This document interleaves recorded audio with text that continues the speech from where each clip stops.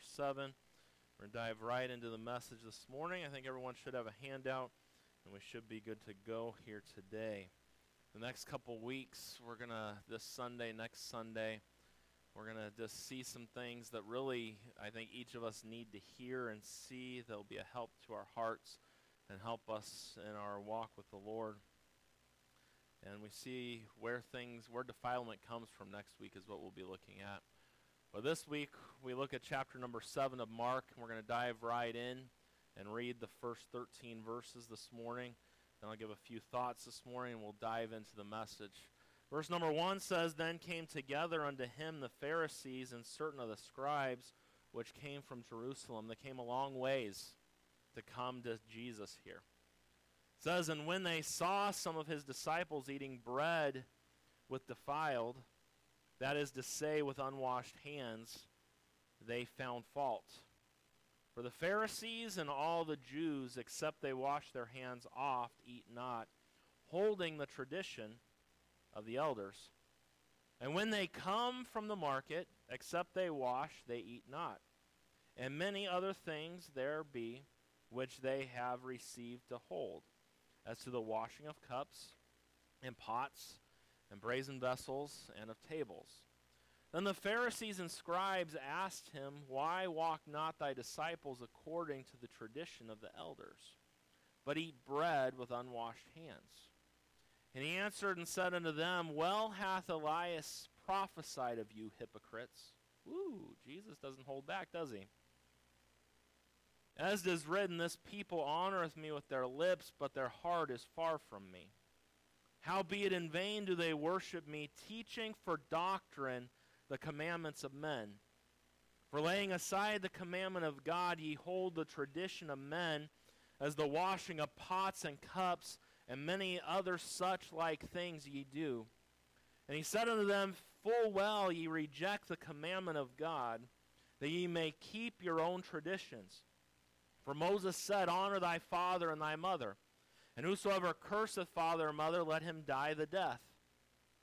But ye say, if a man shall say to his father or mother, It is Corban, that is to say, a gift, by whatsoever thou mightest be profited by me, he shall be free. And ye suffer him no more to do aught for his father or his mother." Look at verse 13. "Making the word of God of none effect through your traditions, which ye have delivered, and many such like things do ye." Clean hands or a clean heart? Now you might say, well, I would like both. That's a good thing too, right? But the heart, what God sees, is where it all begins.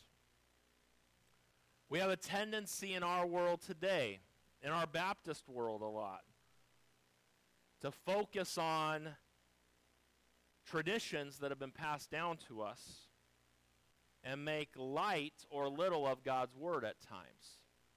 And that should never be the case. God's word and the worship of God should be number one priority for all of us all the time. And we'll look more at that this morning. Father, we need your help today. I thank you for this passage of Scripture.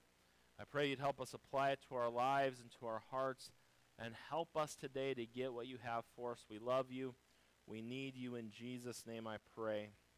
Amen. Over 200 years ago, Edward Gibbon wrote a 6-volume series called The Decline and Fall of the Roman Empire. He spent 20 years studying the Roman Empire to find out how a nation so great could implode so quickly. And interestingly enough, the first volume was finished in 1776. Anybody know what happened in 1776? I hope as an American you would know what that is, right? That's the year our country was born. Gibbons listed 5 reasons for the collapse of the Roman Empire. And I just want to read these to you. I want you to think about this for a minute this morning. Number 1, he said the rapid rise or rapid increase of divorce, with the undermining of the sanctity of the home, which is the basis of society, was the number 1 reason for the fall of the Roman Empire. Number 2, higher and higher taxes, and the spending of public money on bread and circuses. Circuses were big then. We probably do amusement parks today, right? Third thing, the mad craze for pleasure, with sports becoming every year more exciting and more brutal. That was in 1776. So what led to the fall of the Roman Empire, in his view? Divorce, the tearing down of the home, high taxes, sports becoming a god is the gist of it. Sports are a good thing, but when sports is your god, there's problems there. Number 4, the building of gigantic armies to fight external enemies when the most deadly enemy lied within. Man, these things sound kind of close to home, don't they? And then number 5, what led to number 5 was the decay of religion. Faith fading into mere form, losing touch with life, and becoming impotent to guide it. I think we could just look at these 5 thoughts, and it should be a warning to us that that's right where America's headed. And this was written before America was even founded. I'm not going to focus on the first 4 of those this morning, but I do see number 5 here, and I don't know if these were in a specific order by him, but number 5 was the decay of religion. Faith fading into mere form, losing touch with life, and becoming impotent to guide it. We can so easily focus on religion that we lose sight of the relationship. When we focus on religion and not relationship, we lose what Christianity is all about. Because when it's about religion and not relationship, that's when you have pretenders in the chairs and pews and behind the pulpit. I hear people often say nowadays that they don't come to church because it's full of hypocrites. And I often smile and I just say right back at them, oh, don't let that stop you. Come join us. There's room for another hypocrite to join us. We grow tired in life. We grow tired of people that say one thing and live something opposite, don't we? Yet how often do we do the same thing? According to the dictionary, a hypocrite is a person who pretends to have beliefs or practices when he or she does not actually possess those things. As used in the Bible, the term hypocrite comes from the ancient Greek theater, where one actor would often play 2 parts.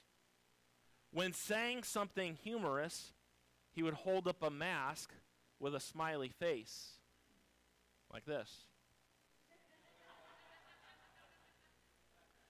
And so, because the mask says one thing, but the face behind is doing something else.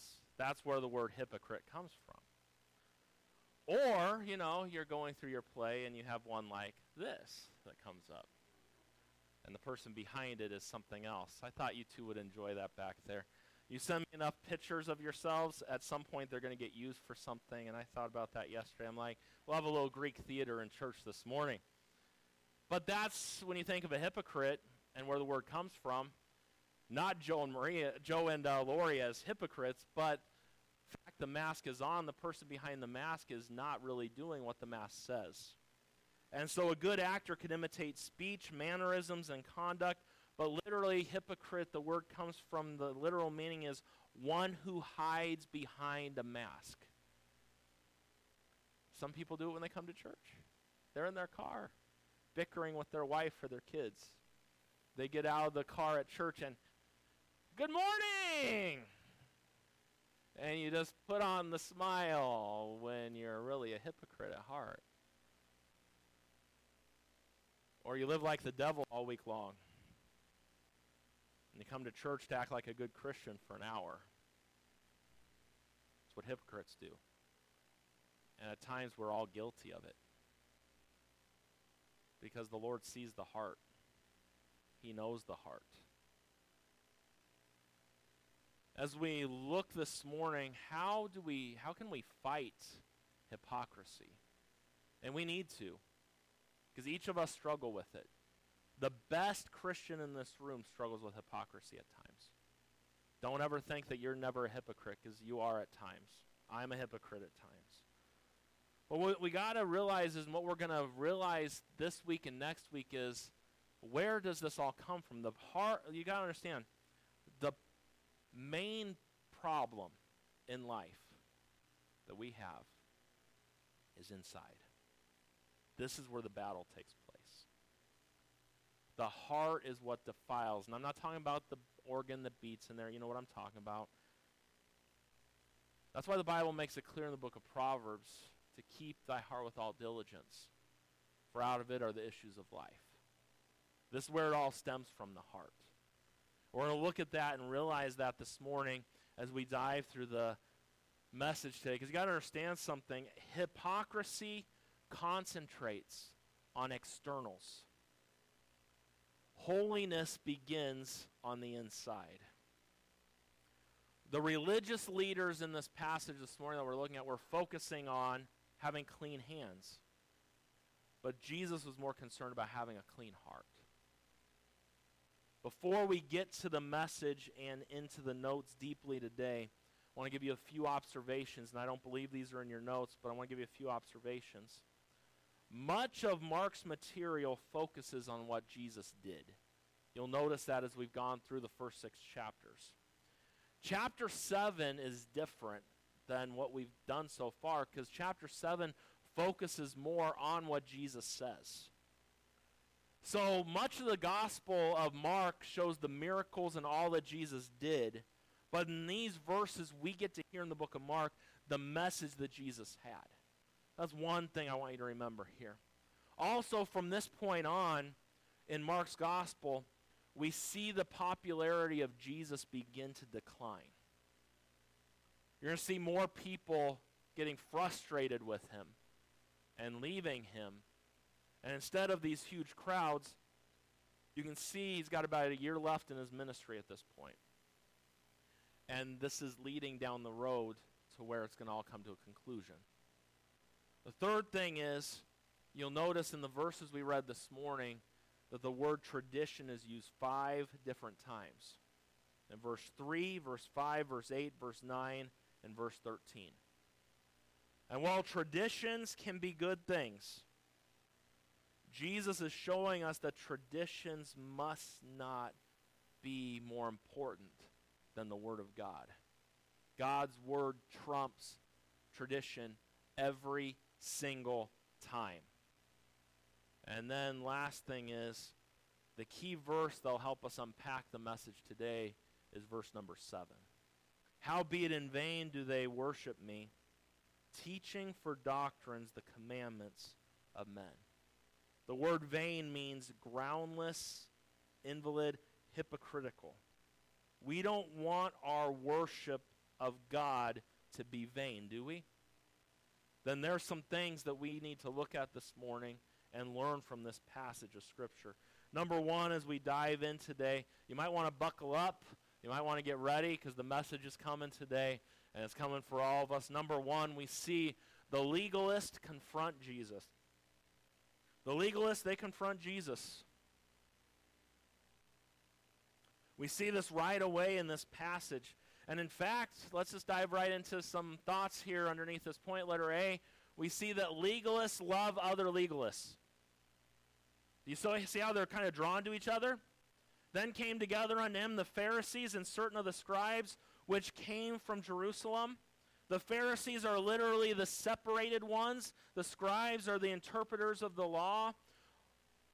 And what the scribes did is one of their jobs was to copy and to preserve the Scriptures. The Pharisees, the scribes, were the religious leaders of the day. They came together to team up against Jesus. They traveled quite a ways here to come and team up against him. And when we look at this, and a lot of times emphasize the importance of God's people gathering together to worship the Lord, right? This is one of those times where you don't want, these religious people were up to no good gathering together. Their focus was to look at Jesus and to see what was going on and to nitpick something. Which leads to letter B. Legalists find lawbreakers. They always will spot it. They will not spot it in themselves, but they sure can spot it in others. If you look hard enough, you can always find something to be upset about. You can always find something that isn't the way you would like it to be, or a tradition you might hold, whatever the case may be. The Pharisees and scribes, they not only gathered together, but they were just trying to find something that Jesus or his followers were doing so they could say something. And they had that gotcha moment in verse number 2. And when they saw some of his disciples eating bread with defiled, that is to say, with unwashed hands, they found fault. Does this mean that the disciples had bad hygiene practice before they ate? Maybe. Maybe not. Is it a good thing? My wife makes the kids wash their hands before dinner. I wash my hands before supper. I think that's a good thing to do. I think it's in our day and age that we live today, it's good to wash your hands, right? And maybe we get a little carried away with some of the things with hand sanitizer every 2 seconds and everything else, but whatever the case may be. But we look at verse number 3 and 4. You got to remember Mark. Who did he write the book of Mark to? Who did he write it to? The Gentiles, right? The Greeks and things. So he explained a little bit here why the Pharisees had an issue with this in verse 3 and 4. I love that because it gives us, because if you're not a Jew, how do you understand Jewish law? So in this book, it gives us a little bit of insight what this was about. Verse 3 says, "For the Pharisees and all the Jews, except they wash their hands oft, eat not, holding the tradition of the elders. And when they come from the market, except they wash, they eat not, and many other things there be, which they have received to hold, as the washing of cups and pots and brazen vessels and of tables." And so not only did they wash their hands, but they washed the things they ate out of. They washed the pots and pans. They washed the table. And I think all of us in the room would agree that's a good thing, right? If I go to someone's house for dinner, I hope their plates are clean, right? And sometimes, and I remember years ago, it wasn't here at this church, at a different church. There was this lady that you go to her house and she ever give you a cup. There was never a clean cup. Never. Nothing was ever clean. And for my birthday, Brother Brian, because I was an assistant pastor there, I baked you a cake.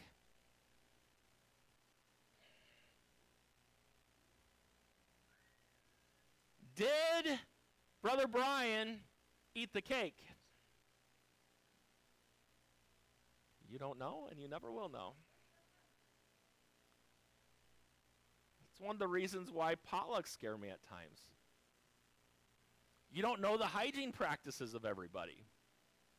That's where I like it when some people come to me and be like, "Pastor, you need to try this because I made it." And I know, okay, I need to try that. And then someone else might say, "Pastor, you need to try this." And I'm like, that'll be the one that I stay away from right there. Say who and what, that's none of your business. Don't worry about it today. Everything, it's okay. So when we look at this and we see these things and we look a little further into it, their hand washing they had quite the display for it. So I was going to bring, I went down to my parents' house yesterday and I was going to bring back, they have this old wash basin thing. I was going to bring it and do an illustration for you, but I forgot. I'm turning into some of you in this room. You are who you hang around. So I forget some things from those who I hang around. Gene, anyway. So, but what they would do is they would start and so you're right-handed. You would take the water in your left hand and you would pour on your right hand a little bit. You're going to pour on both sides. You're going to pour on both sides. And then for 30 seconds, you take your knuckles and scrub into your hand. And that was just part of it. It could go on and it could go on. And the Bible tells us here that you look at those verses there, it says that they holding the tradition of the elders. The word holding means to grasping firmly. They were absolutely holding to the tradition of the elders. It was not a bad thing, and it's not a bad thing to wash your hands. And in fact, some people should do it more often than they do. I see some of you this morning. Some of you got your hands on your face this morning as we're going through church. And then you're going to go shake someone's hand. You probably should wash your hands because you touch maybe you shook someone's hand earlier and then you're now touching your face or whatever the case may be. And just a little thought there for you. And hygiene's a good thing. I'm not against hygiene. I believe in hygiene. But you got to understand something. It's important to do. But let's just say this. Does the Bible say you have to wash your hands before you eat a meal? It does not.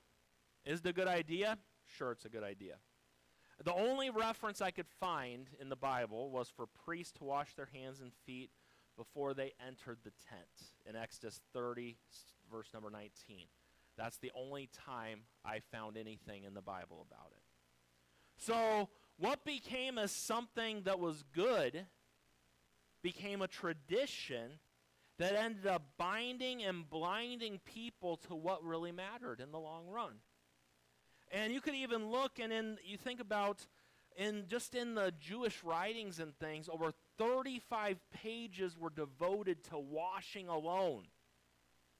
35 pages! And yet in the scripture, this is as far as it goes right here. 35 pages. And this is what you see right here. And you notice that not only did they follow the tradition of washing hands, but they had many other traditions that they followed. They focused on cleaning cups and all these pots and pans, and I'm thankful for it. I'm glad about that. And if you have me over, please wash your pans and your dishes and things.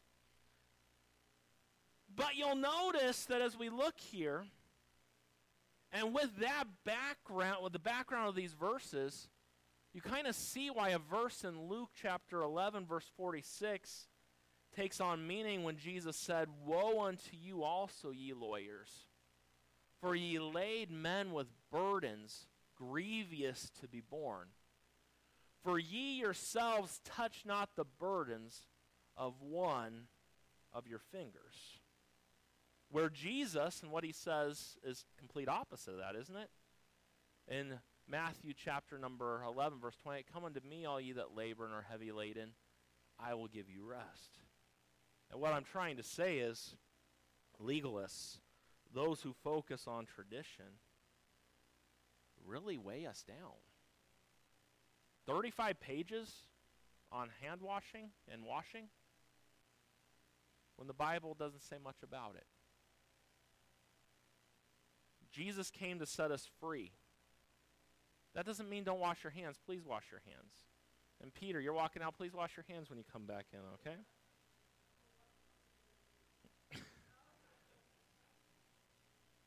Usher, keep that guy out. Don't let him back in this morning. The legalists, they confront Jesus. We see the legalists love other legalists. Legalists find lawbreakers. And then, letter C, legalists, what do they do here? They correct Jesus. They correct the Savior. Serving as judge and jury, these hypocritical holy men ask a question meant to discredit the disciples and Jesus himself. Because you know, if you're looking at these followers of Jesus, they're following Jesus, right? So when you would have a rabbi and the rabbi had followers, if those followers weren't doing what they were supposed to do, it looked bad on the guy who was the leader, right? So we look at verse number 5, and it says here, "Then the Pharisees and scribes asked him, Why walk not thy disciples according to the tradition of the elders, but eat bread with unwashed hands?" It's amazing to me that they would go and they would correct Jesus on what his followers were doing. Legalists are very good at pointing out everyone else's problems and not their own. We see number 1 this morning, the legalists, they confront Jesus in this passage. Number two, Jesus condemns the legalists. And the one who had the right to do it is the one who did it. Because Jesus knows the heart. Now, I love Jesus here in this passage. Because he doesn't answer look at their question. Why walk not thy disciples according to the tradition of the elders, but eat bread with unwashed hands? That's their question. But what does Jesus do? He does not answer their question about their tradition. He goes directly to the Word of God. What a great example for all of us that we see before us. And in verse number 6, he answered and said unto them, Well hath Elias prophesied of you hypocrites, as it is written. The word well means rightly or suitably. And then quoting the Greek translation of Isaiah 29:13, Jesus directly applies the scripture to them and what's taking place. And look at what Isaiah 29:13 says. Wherefore the Lord said, For as much as this people draw near with their mouth, and with their lips do honor me, but have removed their heart far from me, and their fear toward me is taught by the precept of men. And we see that Jesus goes into right here in verse 6 and 7, This people honoreth me with their lips, but their heart is far from me. Howbeit in vain do they worship me, teaching for doctrines the commandments of men. Now, as we dive deeper in here, and did I get notes for the sermon this morning? I did not, and sometimes that happens. I was supposed to, but that's all right. But as we look here, so I don't know if this is in your notes or not, but there's a few things we can learn from Jesus' response right here. The first thing we can learn is the fact, always go to Scripture and apply it to life today. That was Jesus' response. What a response for the people of God today. But I'll tell you this, it takes the people of God studying the Word of God and knowing the Word of God to apply the Word of God to life today.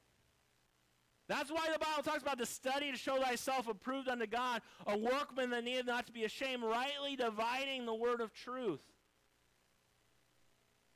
It scares me when I hear a message preached by a pastor and I hear very little about what the Bible says and I hear what they have to say.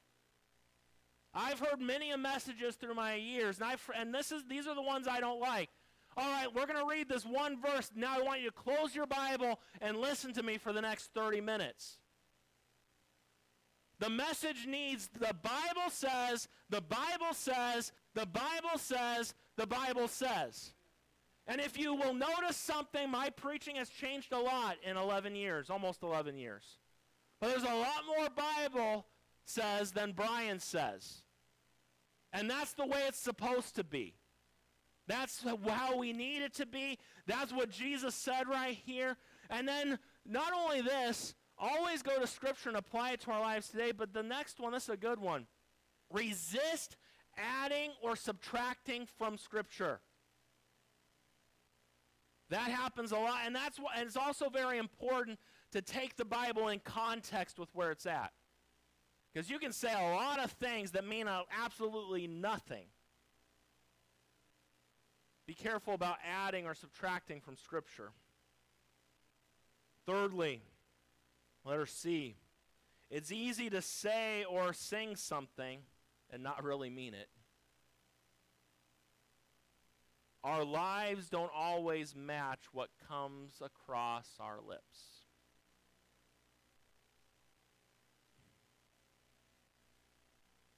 And then letter D. Scripture must always take supremacy over tradition. Always. Always, always, always. Several well-meaning groups of people, Catholics, Mormons, Muslims, a lot of Baptists, put tradition over Scripture. I've had many people in the past few years tell me, Pastor, you've changed and you've compromised where you stand on things. No, I'm done following the traditions of men, and I'm going to follow the Word of God. And if you don't like that, then go find a stuffy traditional church and you go there. I'm not going to be a traditionalist. I'm a biblicist. I will go with the Scripture. If the Scripture talks about it, I will talk about it and preach about it.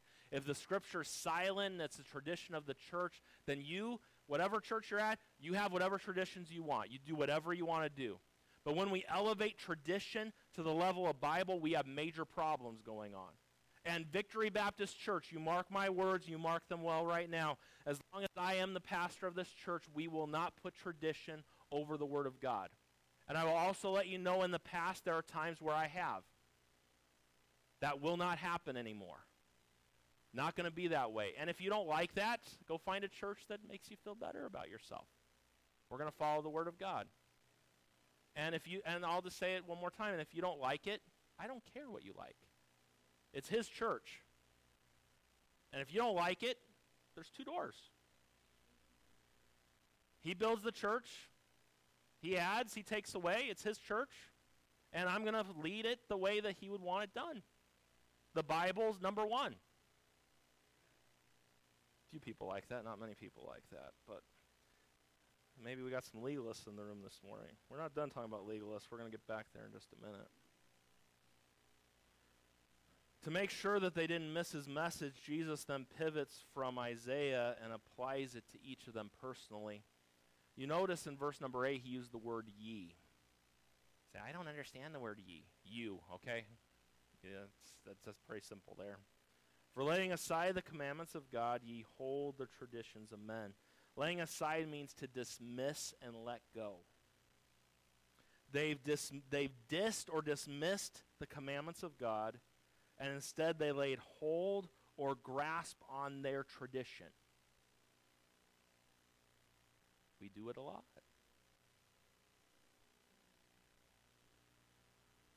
Hymn or a worship song.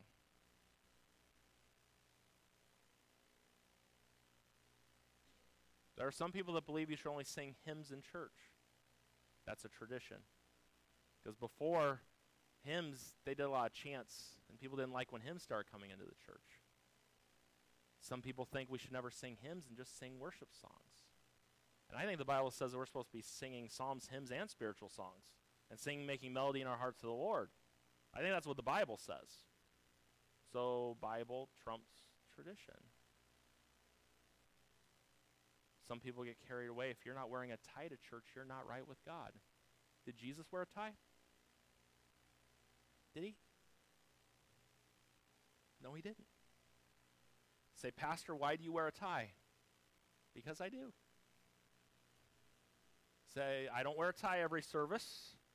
And probably if I quit wearing one Sunday morning, some of you would have a cow about it. So I'm trying to help your spirituality stay well, so I wear it. Jesus didn't wear one. Is there anything wrong with wearing one?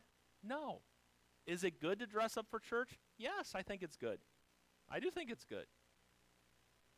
But when we elevate it, we got to be careful about the things that we elevate. We want to elevate Scripture, not tradition. We see that Jesus confronts them or condemns them, and then number 3, and we're going to get lastly here, Jesus corrects the legalists. Jesus isn't done exposing their legalistic laws and their hypocritical beliefs and their behavior. And we keep on reading verse number 10. It says, For Moses said, Honor thy father and thy mother, and whosoever curseth father or mother, let him die the death. But ye say, If a man shall say to his father or mother, It is Corban, that is to say, a gift, by whatsoever thou mightest be profited by me, he shall be free. And ye suffer him no more to do aught for his father or his mother, making the word of God of none effect through the traditions which ye have delivered, and many such things do ye. Such like things do ye. Now, we're going to be finishing here in just a minute, and I'm going to explain this Corban thing to you and help you understand what this is talking about here in just a second.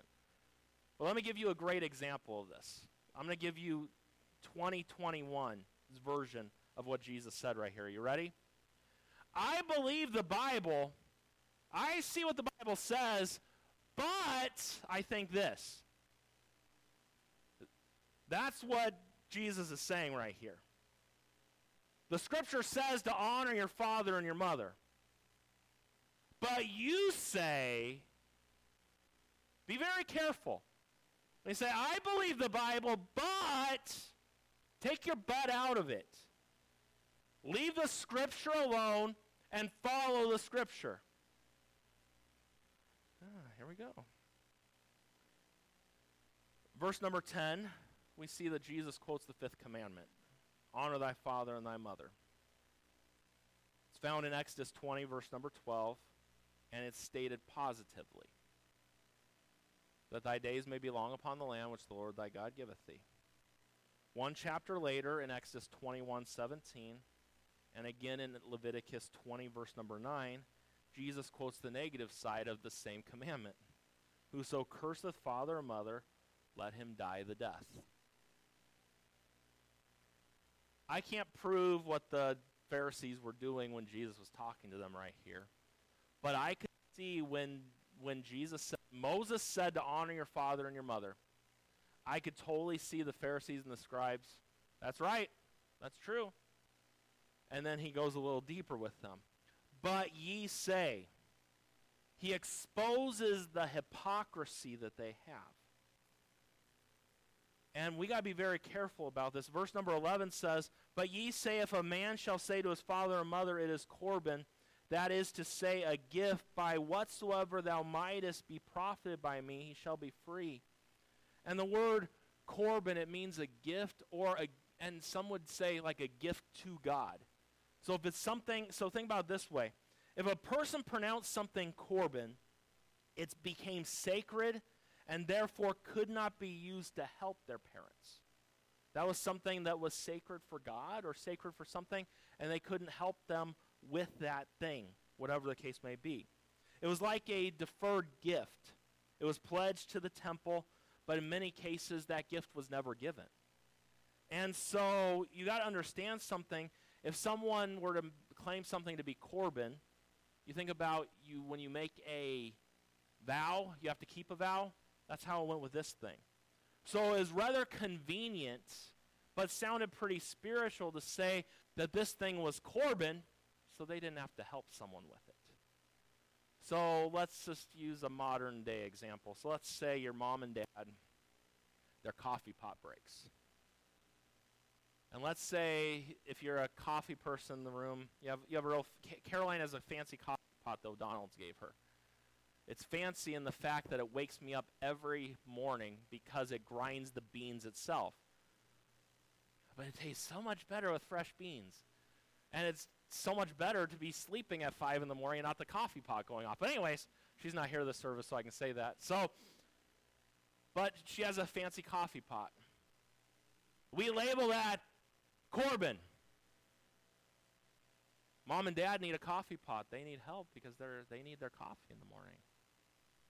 Sorry, I can't help you. This has been dedicated and set apart. This is a special gift. And they could do that with several different things. And when you think, and look at what it says in verse number 12, and ye suffer him no more to do aught for his father or his mother. You notice the word ye again. They not only gave people a way out of helping, and if they didn't care about their, whatever the case may be, they actually did not have to do anything at the end of the day if they didn't want to. And they could just say these things. A little thought for you this morning. I'm only going to park here for a few seconds. But speaking of caring for parents, listen to what 1 Timothy 5:8 tells us. It says, do you have that? But if any provide not for his own, and especially for those of his own household, he hath denied the faith and is worse than an infidel. I don't care how old you get, if your parents are living, and even if you can go down that road, you can do whatever you want to say there, you should honor them as long as they live. Our society throws them to the curb. and put them in there. And sometimes nursing homes are and it has to happen. But that means you go visit and you be a part of their lives, and you don't just leave them there to rot the rest of their days. It's sad what we do today with those who brought us into this world and took care of us. And God doesn't like it either. Even Jesus on his deathbed, hey, John, make sure, take care of my mom. That was Jesus' example. And I think that we as a society and as a whole need to do a much better job in that area. And I'll leave that there. Verse 13, Jesus gives a stinging indictment to these spiritual hypocrites. Making the word of God of none effect through your tradition which ye have delivered, and many such like things ye do. The word none effect was used to annul a contract, to mean to cancel or revoke something that was binding. So do you see what they were doing? They were letting their traditions wash out or wipe out God's word. And this wasn't the only time they did this. It says here, and many such like things ye do. It's easy for us to pile up a list of legalistic hypocrisies. But I wonder, what are we doing that we should change? Legalism can be defined as a strict adherence to the law, specifically as it relates to faith. A legalist is one who believes that performance is the way to gain favor with God. Legalism is the human attempt to gain salvation or prove spirituality by outward conformity to a list of religious do's and don'ts. I'll repeat that one more time. Legalism is the human attempt to gain salvation through our own works, and this is important because its term has broadened in our day to day, or those that prove their spirituality by outward conformity to a list of religious do's and don'ts. That's what legalism is today. I gave you these a few weeks ago. I'm going to give you these last few thoughts, and we're going to be on our way. And I know we're past time, but we're all right. I gave these to you, some observations about legalism back when last time Jesus was confronted with it. I want to give these to you again. I want you to get to know these well. Number one, the letter A, we tend to think others are legalistic, but that we're not. The fact is, in some instances, we are all legalistic by nature. We tend to judge others by our own standards of what is acceptable and not what biblically is acceptable. We think our sin is smaller than someone else's sin. It's human nature. But your sin, my sin, it all put Jesus on the cross. Sin is sin. But we tend to think others are legalistic, but that we're not. Letter B. Legalism is highly contagious.